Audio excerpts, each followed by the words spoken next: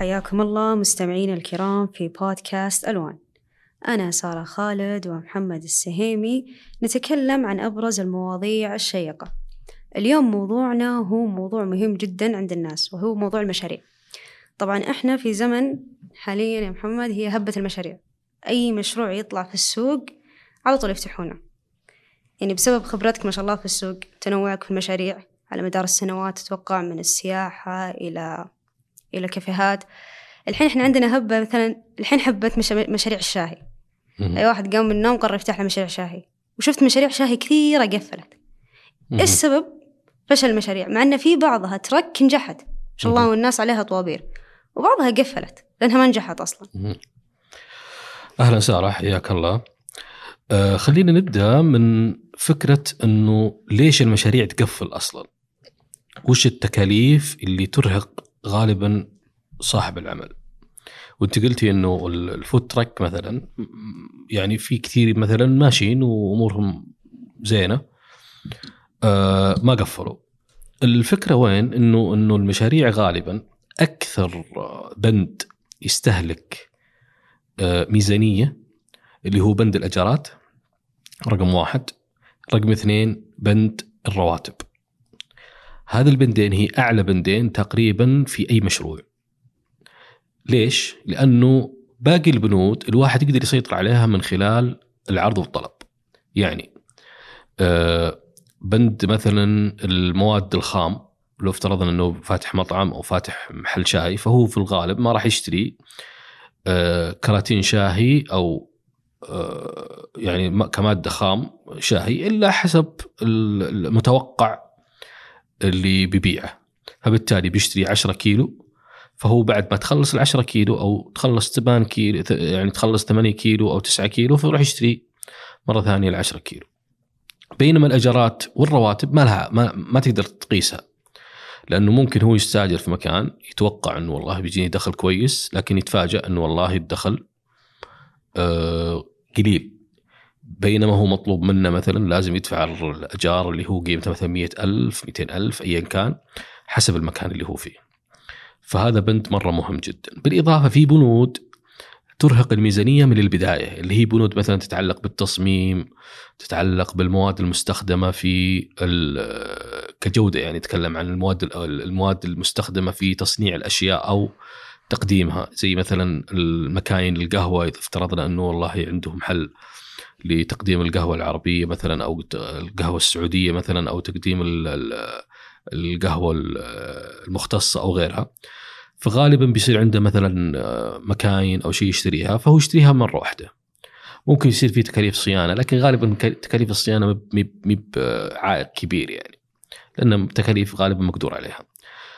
فاللي يصير أنه اللي يبدأ المشروع ما يكون عنده وعي وعارف أنه والله هالبندين هي اللي راح تستهلك الميزانية، وما يكون عنده شيء يسمونه البند الطوارئ، اللي هو تقريبا قيمة 6 شهور من هالبنود. يعني يتكلم عن الأجار على الأقل والرواتب، رواتب الموظفين، لأنه لو ما أعطى الموظفين الرواتب غالبا بيطلعون من عنده، فإذا طلع الموظف من عندك في النهاية ما راح يقوم المشروع.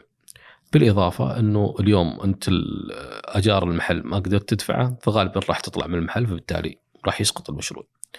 لكن مواد الخام مثلا والله ما قدرت تشتري 5 كيلو، تشتري 2 كيلو 3 كيلو من الشاي، موضوع بسيط جدا ومقدور عليه. حتى لو جيت مثلا بند التسويق ما قدرت تسوق أو ما قدرت تدفع بند حملة تسويقية، ما عندك مشكلة، ما راح يستهلك منك. صح أوكي ما راح تربح، لكن ما راح تخسر. ممكن تخسر وقت لكن ما تخسر فلوس. يعني البندين الأساسيين اللي راح فهنا هذا الوعي مو موجود عند كثير من الناس اللي يدخلون في المشاريع. يتوقع أنه والله لو سويت محل شاهي أو القهوة راح يكون الموضوع بسيط بالنسبة لي، وراح يعني راح أبيع، وبالتالي من الدخل اللي راح يدخل لي راح أسدد الأجار، راح أسدد إيش اسمه الرواتب. بالإضافة أنه المشاريع دائما إذا أنت ما عندك قيمة الرأس المال اللي أنت بتدفعه عندك، يعني على الأقل ضعف أو الضعفين. يعني نفترض أنه اليوم أنا مشروع بيكلفني 3 مليون، لازم يكون عندك على الأقل ضعف هالمبلغ، يعني 6 مليون. ليش؟ لأنه أنا بدفع هالمبلغ الكبير وراح أغامر، لكن لازم تصير مغامرتي محسوبة، وعندي بيك اب، عندي شيء يغطي التكاليف. لو لا قدر الله صار أي إشكالية فأنا قادر إني أقوم مرة ثانية. اللي يصير إنه غالبا الناس عندها 100,000 200,000 ريال هي رأس مالها كله، فيدخل بها مشروع ويكتشف في منتصف الطريق إنه والله يحتاج سيولة، يحتاج إنه يدفع مبالغ أكبر من كذا، فما يكون عنده، فبالتالي راح يوقف. فهذا سبب يعني جوهري في موضوع الإغلاق، يعني من وجهة نظري. طبعا في موضوع ذكرته قبل شوي، مثلا إذا كان هو مثلا عنده 100,000 و200,000، إيش دايم بوجهة نظرك يعني إنه تشوف إنه كيف أنا كشخص مثلا ما عندي فلوس كثيرة، مثلا عندي 100,000 وأبغى أدخل فيها مشروع، هل أقدر أدخل فيها مشروع واستثمر أو لا؟ مثلا صعب الموضوع بالنسبة لك؟ حسب المشروع. يعني في النهاية في مشاريع متطلب فيها أنه والله تدفع فيها 100,000، في مشروع 5,000، في مشروع 1,000,000 ريال، في مشروع 100 مليون، على حسب المشروع. لكن أنت دائما إذا جيت تفتح مشروع، القاعدة اللي أبغى أعطيك إياها أنه أنت غالبا إذا بتفتح مشروع عندك 100,000 لا تدفع 100,000، ادفع 50,000 على الأقل أو على الأكثر. إذا قدرت تدفع 30,000 وتخلي 70,000 هذا ممتاز، بحيث أن يكون عندك تغطية المبلغ اللي أنت بتشتغل عليه. المشروع يكلف 100,000 لازم يصير عندك 300,000، المشروع يكلف 200,000 لازم يصير عندك 600,000، وهكذا. تقول لي والله لا أنا ما عندي إلا 100,000، طيب أوكي اشتغل على مشروع قيمته 30,000. طيب هل في مشاريع قيمتها 30,000؟ في مشاريع كثير قيمتها 30,000، في مشروع قيمته 10,000، في مشروع ما يحتاج رأس مال أصلا. فالمشاريع كثيرة والأفكار ما توقف. اليوم المشاريع الإلكترونية مثلا أسعارها مقدور عليها. المشاريع اللي اليوم كثير من الشباب شغالين فيها، مثلا مشاريع العطور ومشاريع العود وغيرها، أنت تبدأ حبة حبة إلى أن تقدر تكون رأس المال اللي يخلي عندك الجرأة والقوة والقدرة أنك أنت تدخل مشروع بشكل كبير، وعلى قولتهم قلبك قوي، وقتها ما عندك مشكلة ادخل في المشروع وأنت يعني مليء، يعني قادر على أنك تقوم بالدور المطلوب منك. فالمشاريع ما لها قيمة. أنا عندي دائما نصيحة أنه حاول أنك دائما توجد لك شريك في المشاريع. ليش؟ الشريك أول شيء راح يشيل عنك عبء مالي. اليوم أنت مثلا عندك 100,000، جبت شريك ثاني بيدفع عنك 100,000 ثانية، فيصير عندك 200,000. أنت عندك 1,000,000 ريال،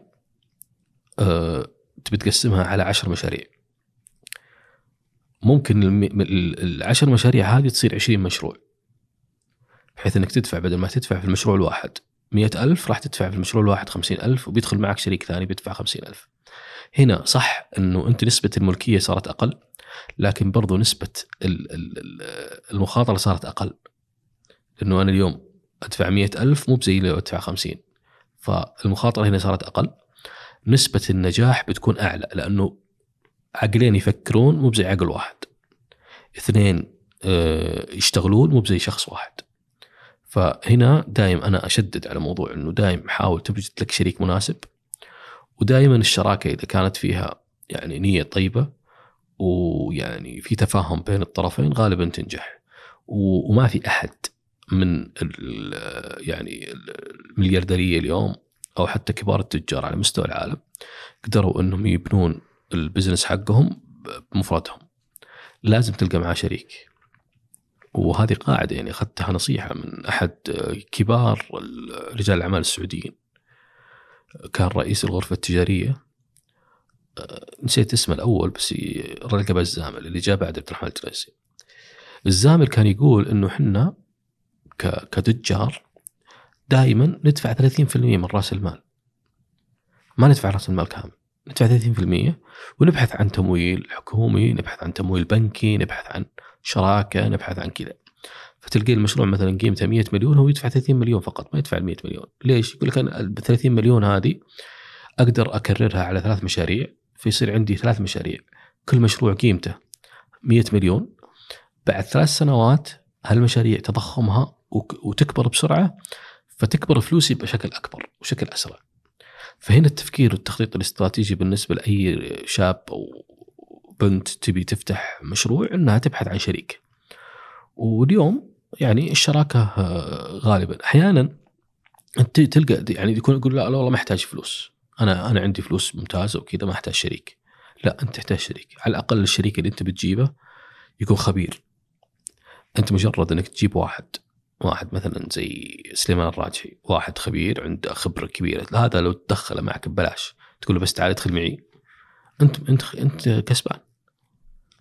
زين. ففيه نوعية من الشراكة، مو لازم تكون شراكة فلوس، ممكن شراكة توجيه، شراكة تخطيط، شراكة يعني تقديم دعم واستشارات.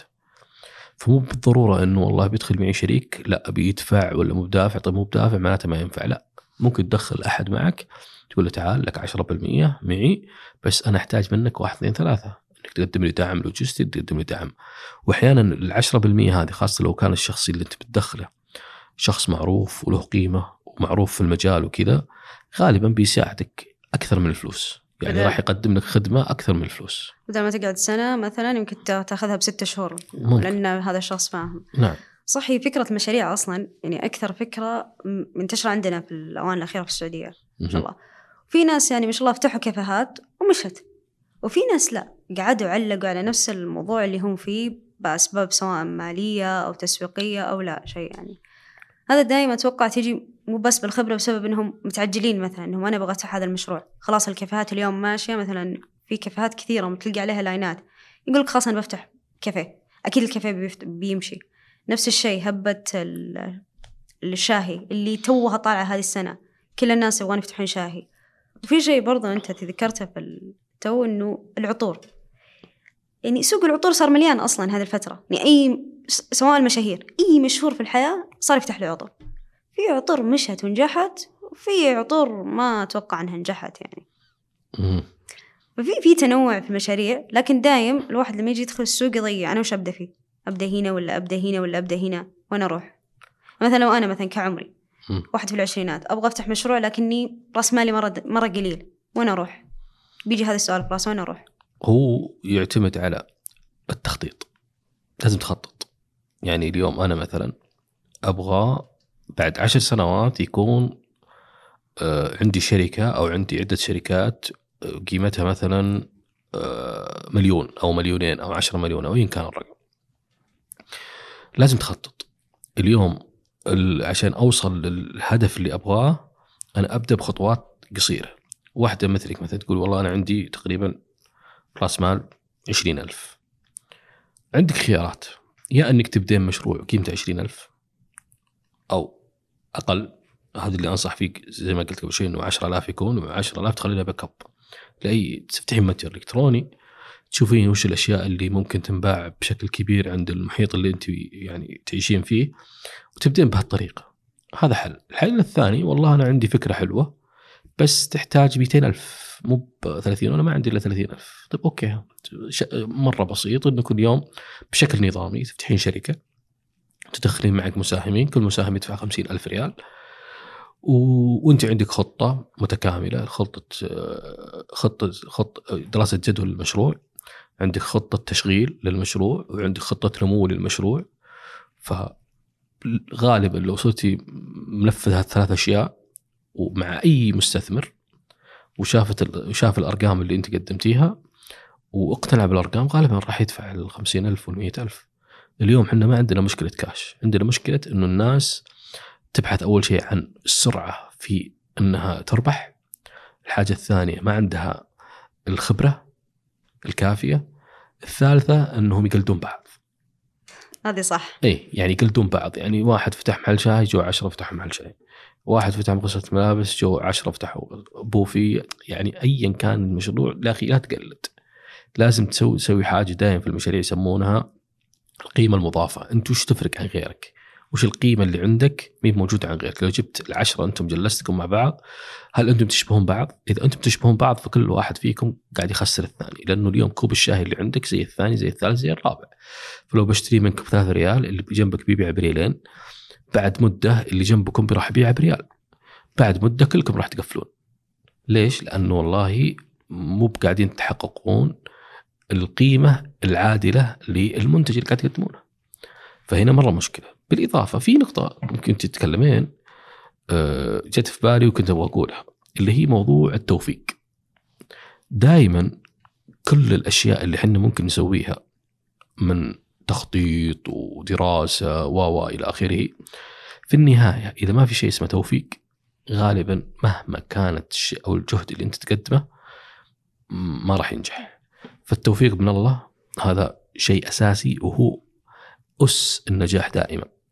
والواحد يحاول أنه يبحث عن الأشياء اللي تخليه يتوفق، وهذه طبعا على قولتهم مساحة واسعة جدا. كل واحد يبحث عن الأشياء اللي ممكن توصله للتوفيق من الله، لكن هذا ما يمنع أن الواحد يفعل بالأسباب ويسوي خطة ويسوي دراسة وكذا. لا، مو معناته أن والله المشروع توفيق، لكن في نفس الوقت في عمل تقدمه. لكن ممكن أن تعمل وتأدي، يعني على قولتهم، على قولة إخوان المصريين، زي ما الكتاب بيقول، لكن في النهاية ما تنجح. ممكن في عدة عوامل، أحيانا أنت تكون سابق الناس، أحيانا تكون أنت جيت في آخر الموجة، أحيانا أنت ما سوقت صح. يعني في النهاية فيه سبب معين وصلك للنتيجة اللي أنت تبغاها، اللي أنت يعني على قولتهم تهرب منها. فموضوع التوفيق مرة مهم، وهذا يعني طبعا في كل مجالات الحياة، لكن في موضوع التجارة واضح جدا أنه اليوم كل التجار ذولي ترى مو بشطارة بالدرجة الأولى، يعني في النهاية توفيق من رب العالمين وصلهم لأهدافهم يعني. فهذه نقطة مرة مهمة.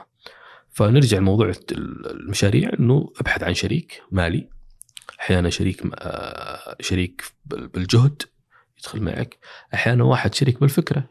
أنا عندي فلوس بس ما عندي فكرة، فدخل واحد عنده فكرة أقول له خلاص تعال أنا عندي الفلوس أنت عندك الفكرة. يجي واحد ثالث يقول لك يا أخي أنا عندي جهد ما عندي فلوس، تعال أنت بالجهد وهو بالفلوس وأنت بالفكرة.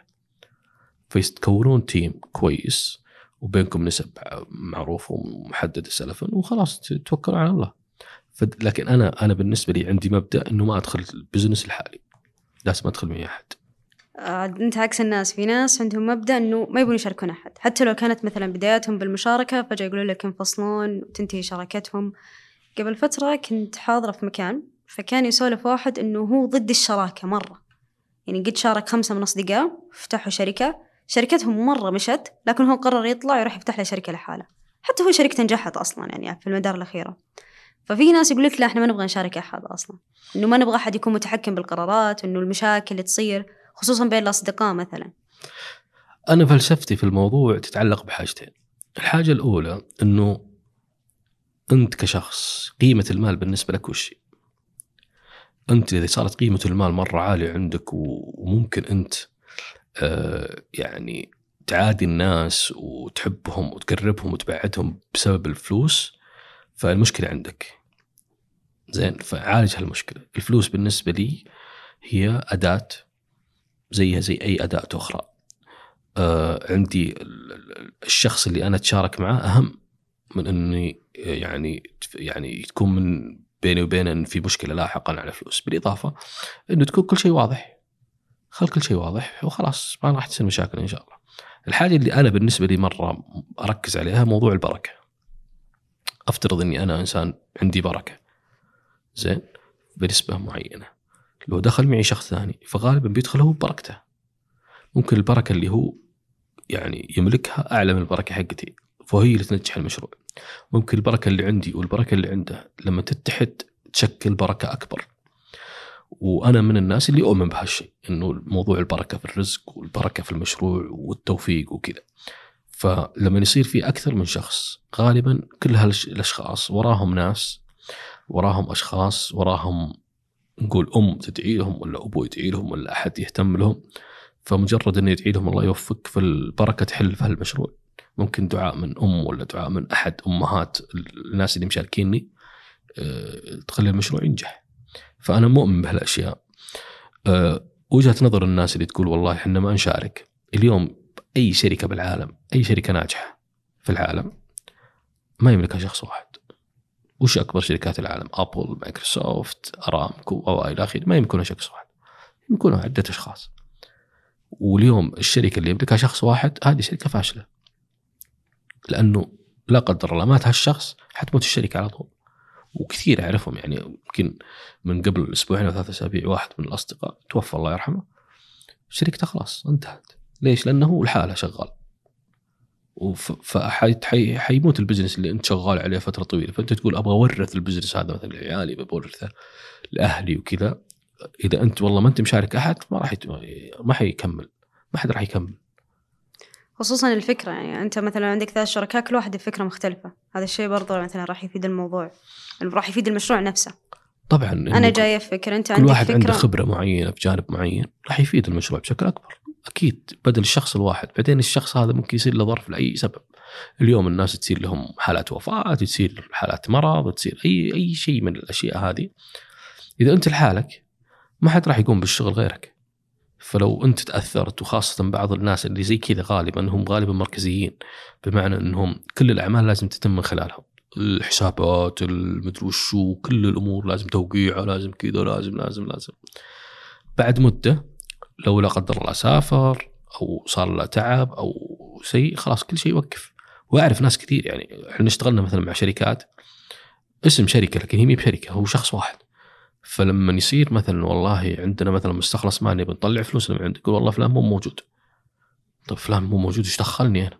قال والله هو الرئيس هو اللي عنده الفلوس، احنا ما عندنا. فحتى الموظفين ممكن تاخر رواتبهم والى اخره بسبب ان هالشخص مو موجود، وهذا غير منطقي. فما اعرف وش وجهة نظر الشخص اللي يقول انا والله ما اشارك احد، لكن بالتاكيد اني انا ضده يعني. واصلا هي مبدا، يعني ما اتوقع اليوم في احد في الحياه قادر انه يقوم بكل الاعمال بحاله، لازم يشارك. اذا ما شارك بشكل مباشر، يعني دخلوا براس مال واحد وتحت كيان واحد، فهو غالبا عنده شراكه مع اخرين يساعدونه في انجاح مشروعه. فهو مطعم مثلا ما راح يقدر هو يروح يزرع الرز ويحصده ومدري وشو عشان يصل، لا بيروح يشتري شركات رز، هذا ترى شريك. اللي بتشتري منه الرز هذا ترى شريك لك، اللي بتشتري منه الدجاج هذا شريك لك، اللي بتشتري منه اللحم نفس الشيء. فهم شركاء، اوكي شركاء، لكنهم شركاء قاعدين تتعاملون بالكاش بشكل كامل وكذا، لكن في النهاية هذا عنصر من عناصر نجاحك. صح انكم قاعدين تتحاسبون بشكل مباشر وسريع، لكن هذا يعتبر واحد من شركاء أكثر. وحتى الشركات الكبيرة تسميهم شركاء المحليين أو الشركاء الأعمال يسمونهم. فأنت عندك شريك بشئت أم أبيت يعني. في برضو يعني سمعنا في الأوان الأخيرة مثلا إنه المشاريع العائلية فاشلة. هذه أكثر شيء طلع الفترة الأخيرة، إنه المشاريع العائلية غالبا تفشل. وأنت إيش رأيك؟ صراحة أنا باللي أشوفه في السوق إنه والله في مشاريع ما شاء الله ثابتة من سنين يعني عائلية، وفي مشاريع فعليا تنتهي بعد كم سنة. ليش؟ في مشروع حق صيدلية كانوا مشاركين عائلة مرة كثير، بعدين بدأوا يدخلون العيال فيه، بدأ فعليا المشروع ينتهي، بدأت الشركة تخسر، بدأوا يقفلون صيدليات كثيرة بسبب إنهم دخلوا عيالهم فيها. بس لما كانوا هم ماسكين الأخوان كان ناجح ومرة يعني كانوا ينافسون صيدليات كثيرة في السوق. بس لما دخلوا الأحفاد أو العيال نفسهم بدأت تخرب الشركة، كل واحد يبغى المنصب، كل واحد هو اللي يبغى العيال هذا الشيء، فبدأوا يتفككون أصلا، كل واحد سحب فلوسه. والسبب الأساسي في هالموضوع إن ما في حوكمة داخلية للشركة. وش الحوكمة؟ الحوكمة إن في نظام داخلي يبين إنه والله من هو الرئيس، من هو أعضاء مجلس الإدارة، كيف تدار الشركة وإلى آخره. فلما تصير حوكمة لأي شركة، حوكمة داخلية، غالبا الشركات تستمر. الشركات في شركات عائلية الحين عمرها 300 سنة 400 سنة، وأكبر الشركات على مستوى العالم اليوم هي الشركات العائلية. زين، فالشركات العائلية بالعكس لها قيمتها ولها قدرة. لكن إيش المشكلة اللي ممكن تصير؟ إنه مثلا إحنا عندنا في السعودية مثلا إنه يصير في مثلا مجموعة من الشركاء يبون مثلا يصفون يعني يصفون ملكيتهم، لكن لما تصير الشركة مدرجة في السوق خلاص تبي تصفي، انزل بيع أسهمك في السوق والسلام عليكم السلام. ما حد حيقول لك متى تبيع وليش ما تبيع. فالشركات العائلية أنا معها طبعا، إحنا شركة عائلية مثلا ما أقدر أقول شيء عنها، لكن بشكل عام أنا معها. وأعتقد أنه بالعكس، أنه كل ما كان في عائلة قادرة أنها تبني بزنس مع بعض، بالعكس هذا شيء مرة ممتاز. بس يعني انتشر هذا المفهوم بالفترة الأخيرة عند ناس كثير، إنه أنا لو دخلت مثلا مع أخواني شركة أنا بخسرهم. والله لا أنا ما أبغى أخسرهم، أو هم ما يبغون يخسروني، فخلاص أنا أفتح مشروع لحالي مثلا بدون أخواني، ما أبغى أشاركهم. أنا أعتقد أنه الجزء في الموضوع أنه السبب الأساسي مو بالمشروع. المشكلة السبب الأساسي إن هم اللي يجمعهم شيء هش زين، يعني ما في مو بشيء قوي يربطهم. يعني الفلوس في النهاية هي في النهاية مثل ما قلت هي أداة. المفترض أنه حتى الشركة اللي بينهم وبين الآخرين شراكة، أن الفلوس تكون هي أوكي هي هدف، لكنها في النهاية ليست هي أس الشراكة. أس الشراكة هي القيم اللي بين الشخصين أو بين الثلاث أشخاص أو الأربع أشخاص، هي القيم بين الأخوان، القيم اللي بين العائلة مثلا، هي القيم اللي تحمي الشركة. أحيانا يخطئ أحد الشركاء أو المدير التنفيذي أو إلى آخره، لكن لما تكون في قيم غالبا الشركة ما تنهدم تبقى. لكن لو ما في قيم راح تهدم الشركة. فاليوم أنا أشوف أن مشكلة الشراكات أنه القيم. إذا في قيم داخل الشركة مهما كانت يعني حجم الخسارة أو كذا ما راح تنهدم العلاقة. فاليوم اللي يقول مثلا أنا والله ما أبغى أشارك أخواني عشان ما أخسر، أنت علاقتك أنت وأخوانك بعلاقة قوية، هي علاقة هشة، فبالتالي تأثر الفلوس تأثر فيها. بينما المفروض حنا كأشخاص حنا اللي نأثر في الفلوس، مو بالفلوس اللي تأثر فينا. يعني دائما أنت لا تخلي أشياء خارجية تأثر فيك، أنت اللي تأثر في الأشياء. وهنا القوة، أنه لما أنا لبسي ما يأثر علي، أنا أثر فيه، أنا اللي أعطيه القيمة. سيارتي أنا اللي أعطيها القيمة، جوالي أنا اللي أعطيه القيمة، فبالتالي ما يكون له سيطرة عليك. زين، لو فقدت هالشيء ما عندي مشكلة، في النهاية أنا اللي أعطيه القيمة أصلاً. أنا اللي أعطيه القيمة. بينما في ناس فلوس تبنيهم، فلما تروح الفلوس وش يصير فيهم؟ ينهدون على طول. بينما أنت اللي بنيت الفلوس، أنت اللي بنيت يعني على قولتهم مسيرتك. فهنا يختلف الموضوع. أنا هذه وجهة نظري في القضية يعني. طيب احنا برضو بنروح الموضوع، نرجع نفس الموضوع، موضوع المشاريع. يعني مثلا أنا أشوف إنه أغلب الجيل اللي هو مثلا جيل العشرينات عندهم مثلا المشاريع الهبة اللي هي تفتحها زي ما تكلمنا عنها. بس ما شاء الله بخبرتك ما يجي واحد مثلا عمره 20 يقول أنا أبغى أفتح خياط، ما في، مستحيل. يقول لك أنا أبغى أفتح قهوة، أنا أبغى أفتح، يشطح أحيانا يقول لك والله أنا أبغى أفتح نادي مثلا، أنا أبغى أفتح كذا. هو ما يحسب المحسوبيات هذه. بس من المقابل الجيل القديم يجي يقول لك أنا بفتح خياطة، المهم إن شيء يدخل لي ربح، أنا بفتح مغسلة، أنا بيفتح أي شيء بسيط، أشياء تقليدية، أي أشياء تقليدية متعارف عليها.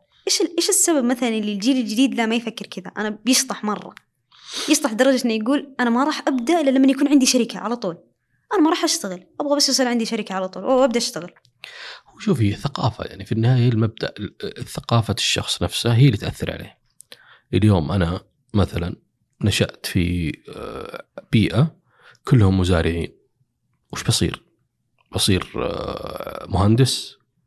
ما راح أصير مهندس، غالبا بصير زيهم. مين اللي يطلع؟ اللي فكرة مختلف، اللي عنده معرفة مختلفة، اللي عنده تجربة مختلفة، حتى لو إنه عاش بينهم بس إنه عنده تجربة مختلفة راح يطلع عنهم. فاليوم اللي شاف مثلا اللي حوله ناجحين كلهم فتحوا حلاقين، فهو راح يفتح حلاق، ما راح يفتح مطعم مثلا. واللي شاف كل اللي حوله من أخوياه فاتحين مطاعم وناجحين، ما راح يفتح كافي، بيروح يفتح زيهم مطعم.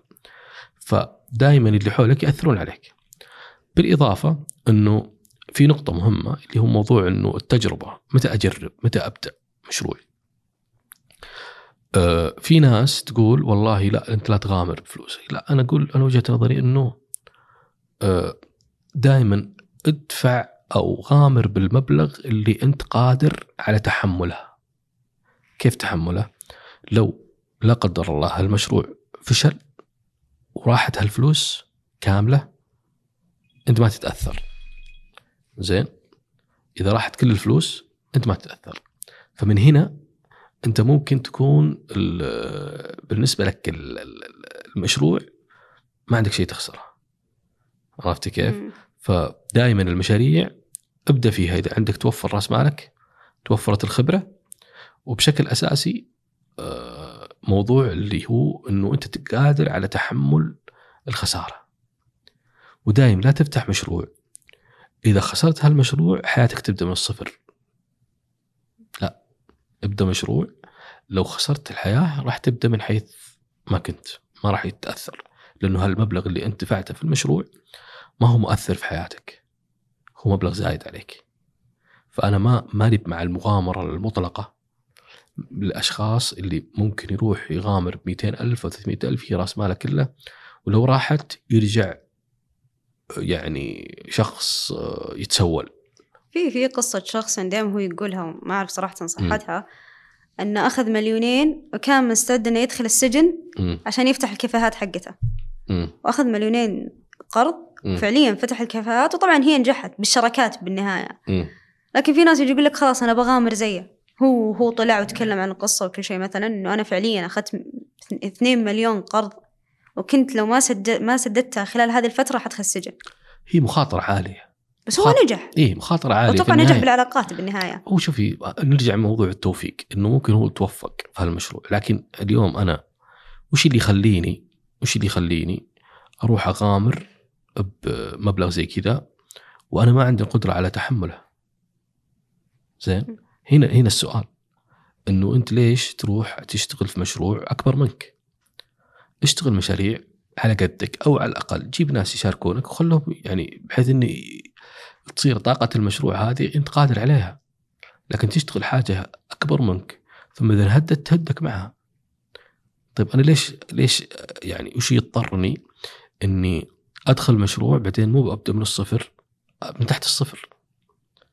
ما في أي مبرر إلا أني مثلا أنا أبغى على قولتهم أصير تاجر أو أصير ملياردير بسرعة أو مليونير بسرعة، وهذا غلط. لازم الواحد يبدأ بالتدريج. ما حد يجي يقول لي والله أنا ما قد اشتغلت ولا مشروع ثم يبدأ يقول والله بشتغل مشروع 200 مليون ولا 100 مليون. مو معقول. أنت إذا ما بديت بالآلاف، بعدين المئات الآلاف، بعدين بالملايين، بعدين تبدأ تشتغل فوق وأعلى. لكن أنت اليوم ما قد سويت مشروع بحياتك ثم تقول والله بغامر ب4 مليون أو 5 مليون. معلش، هذه من مغامرة، هذه حماقة. أنا وجهة نظري نعتبرها حماقة. واحد أحمق عنده فلوس ما يدري ايش يسوي فيها، راح يسوي فيها مشروع ودفع اللي وراه لقدام.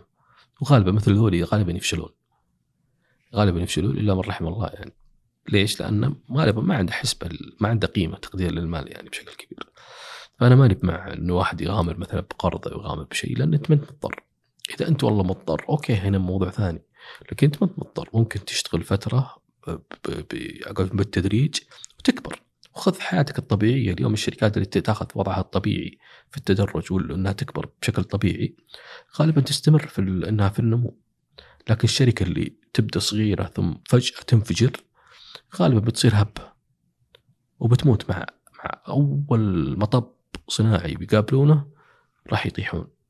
وإذا طاحوا بتصير التكلفة حقت الطيحة مرة كبيرة. تخيلي شركة قيمتها 100,000 وطاحت وهي مثلا 200,000 أو 500,000، أو نفس الشركة هذه كبرت كذا فجأة من 500,000 صارت 10 ملايين وطاحت، فالتكلفة بتكون باهظة في 10 ملايين.